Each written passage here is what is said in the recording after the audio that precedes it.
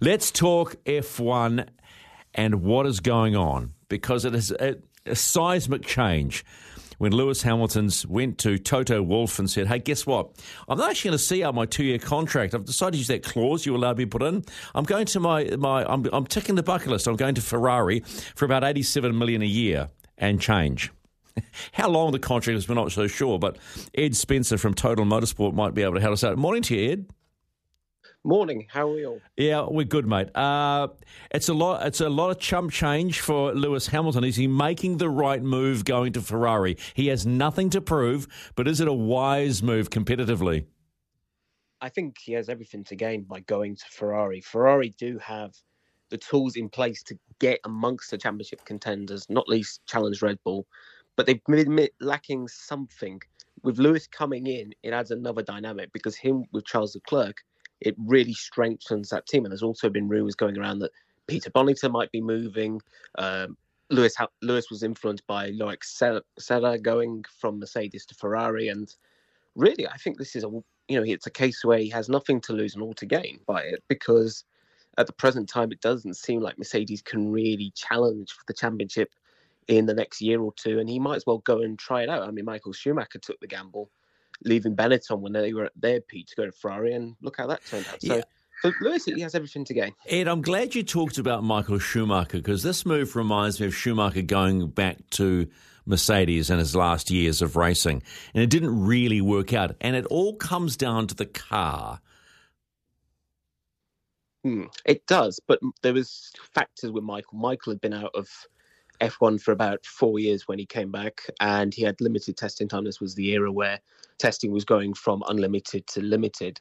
Lewis is going to be coming in fresh from another team, and he's going to be pretty used to knowing the fact that he will be in a Ferrari at some point. He knows that his future is safe, and he also has the backing of the Ferrari group. John Elkann was very clear: we'll roll the red carpet out for you. And also Fred Vasseur will help him blend into Ferrari, because the two worked together at ART in GP2 nearly 20 years ago. That makes me feel very old.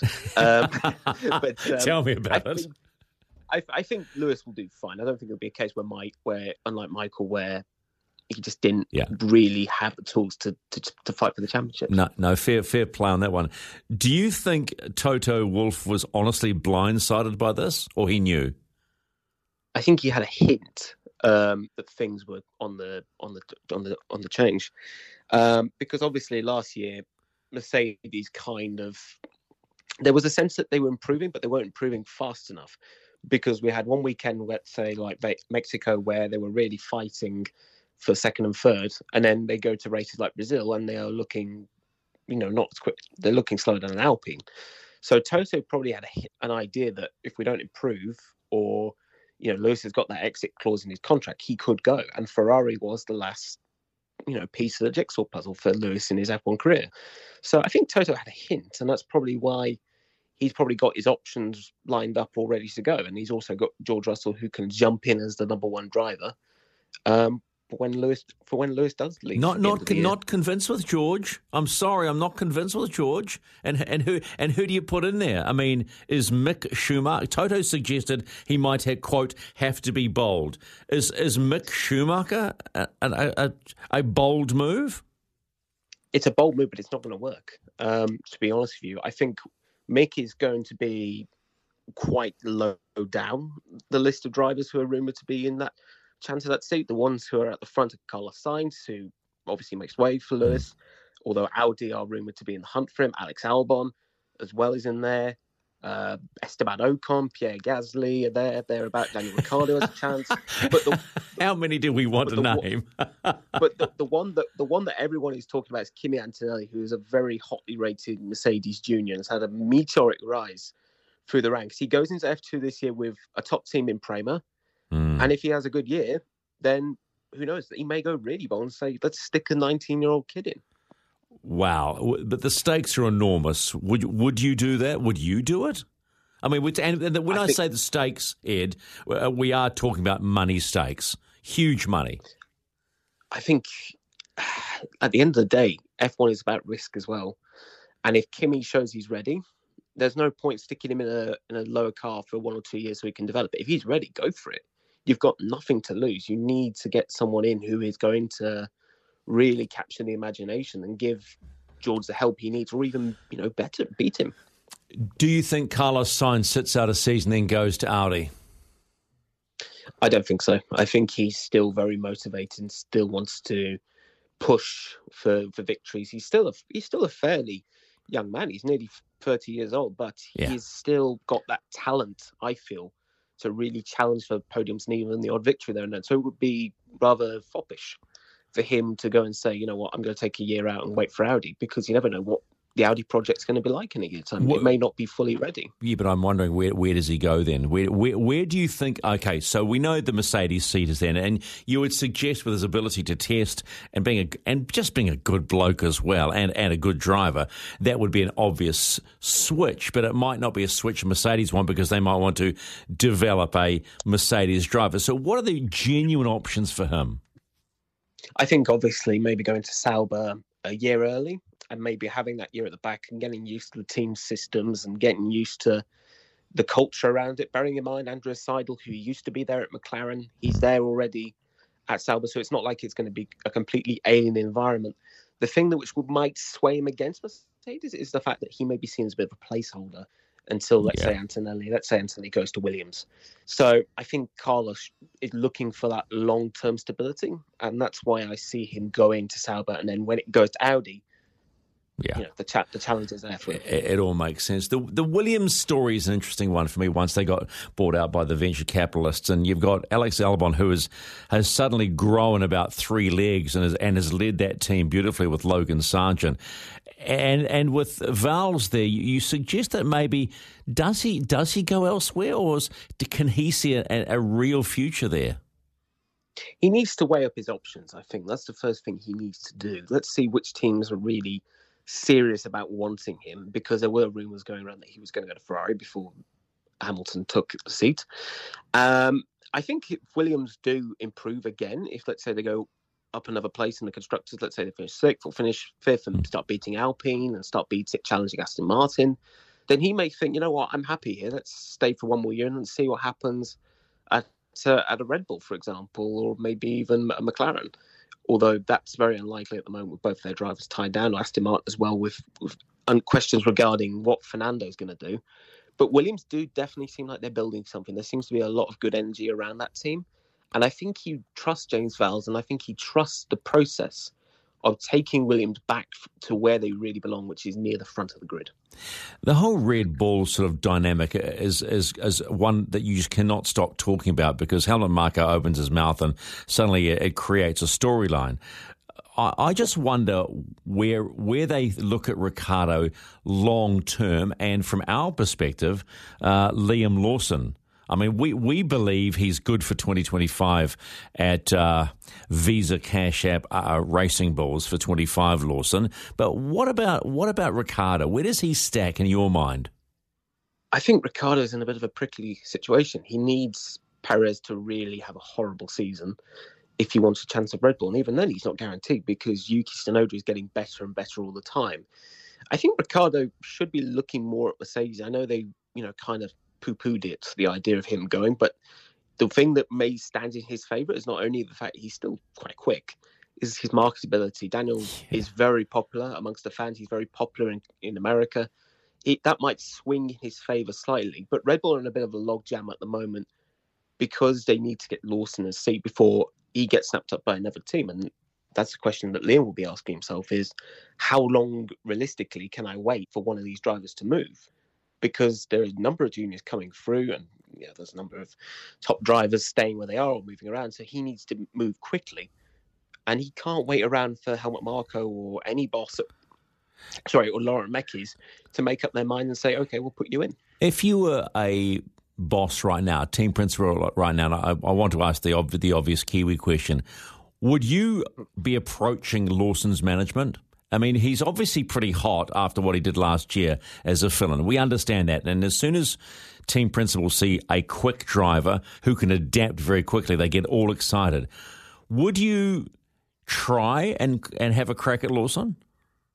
Absolutely. I think there's definitely good reasons to have him. I mean, what he did last year in the AlphaTauri was very impressive, especially with the fact that he had very little testing. He had to learn some of the tracks like Singapore, and he got really thrown into the deep end at Zandvoort, and he did a fine job in awful conditions. So if you're a team boss, you think, yes, okay, we'll get Liam as the second driver, and then we'll look at who's around on the experience side, Nico Hülkenberg being one of them, or Valtteri Bottas or Kevin Magnussen, and we can pair them up, and we can give Liam time to grow even more than he already has done.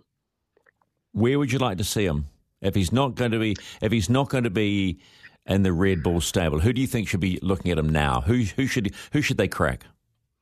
I think it's very difficult to say who could get him. I think Aston Martin would be bold to go for it because he's a very exciting young driver and he's got a lot of potential. I wouldn't be so sure on, let's say, a top team because I think he still needs a little bit of time. But I'd also maybe have a look at Alpine as well in case one of their drivers moves on. Bearing in mind I've mentioned Gasly and Ocon in the hunt. And if let's say Stake or Sauber, they don't see enough potential in Teo Pourchaire, they might as well give Liam Lawson a look. Wow, interesting times. What did you make of the turn down of Andretti Cadillac? I was quite surprised.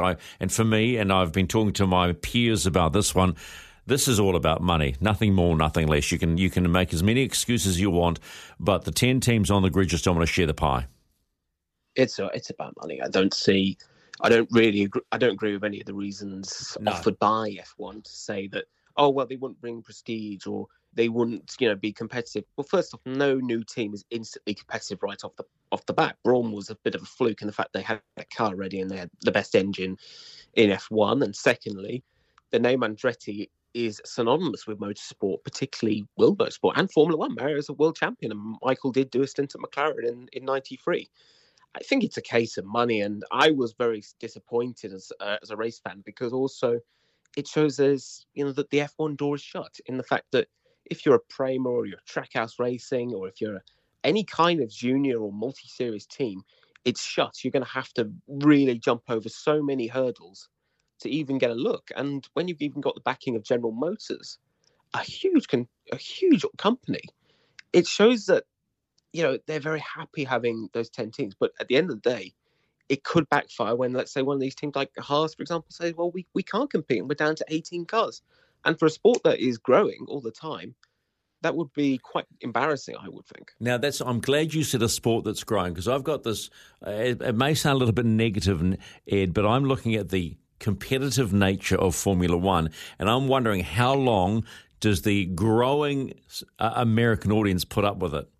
They love competition. They don't want one team going around winning everything. They don't want competition. I don't think any F1 fan wants constant dominance. Unfortunately, it is part of the sport, in any sport, that is. But with F1, with the fact it's growing and the fact there's still a very new audience, and the fact there's a lot of fans who came in via Netflix, and also for the fact they came in via social media, you cannot lose that fan base. So you need to get more teams in. I think it would be beneficial if we had 24 cars and if we had two entities which could compete, bearing in mind Rodin Carlin or Rodin Racing, as they were called, were also going to think about entering, and they would have been a benefit for the sport. So the sport needs to be careful of chopping its own nose off despite its face by rejecting teams like Andretti. So I think it's a bit of a concern. One final thought. How close do McLaren get to Red Bull this year? Oh, that's a good question. It's very good. I think McLaren are definitely the team that I feel are the best suited to challenge Red Bull. And I think they'll get close. I definitely can envision Lando and Oscar getting a win each this year. But at the moment, I still feel Red Bull have that dominating edge. And McLaren will probably need a slice of luck, but every team will need that. Have you got your mouth around Visa Cash App Racing Bulls? I just call it Minardi. Ed Spencer from Total Motorsport. I appreciate the time, man. Have a great day. Thank you very much. Have a good day. Thank you. Ed Spencer, totalmotorsport.com. Check it out. It covers everything, including IndyCar, Formula E, the whole 9 yards, and that's what his thoughts are on what has been happening in Formula 1. If you've got a thought about what Lewis has done, Lewis Hamilton has done, and going to Ferrari, and you love your Formula One or your motorsport, feel free to give me a call on 0800 150811. That's 0800 150811. Or you can get on the Timber Bedpost text line. That's a simple one. That one is 8833. That's 8833. Timber Bedpost, like no other. So get amongst it this morning here on Waitangi Day. It is 6:20. Stay with us.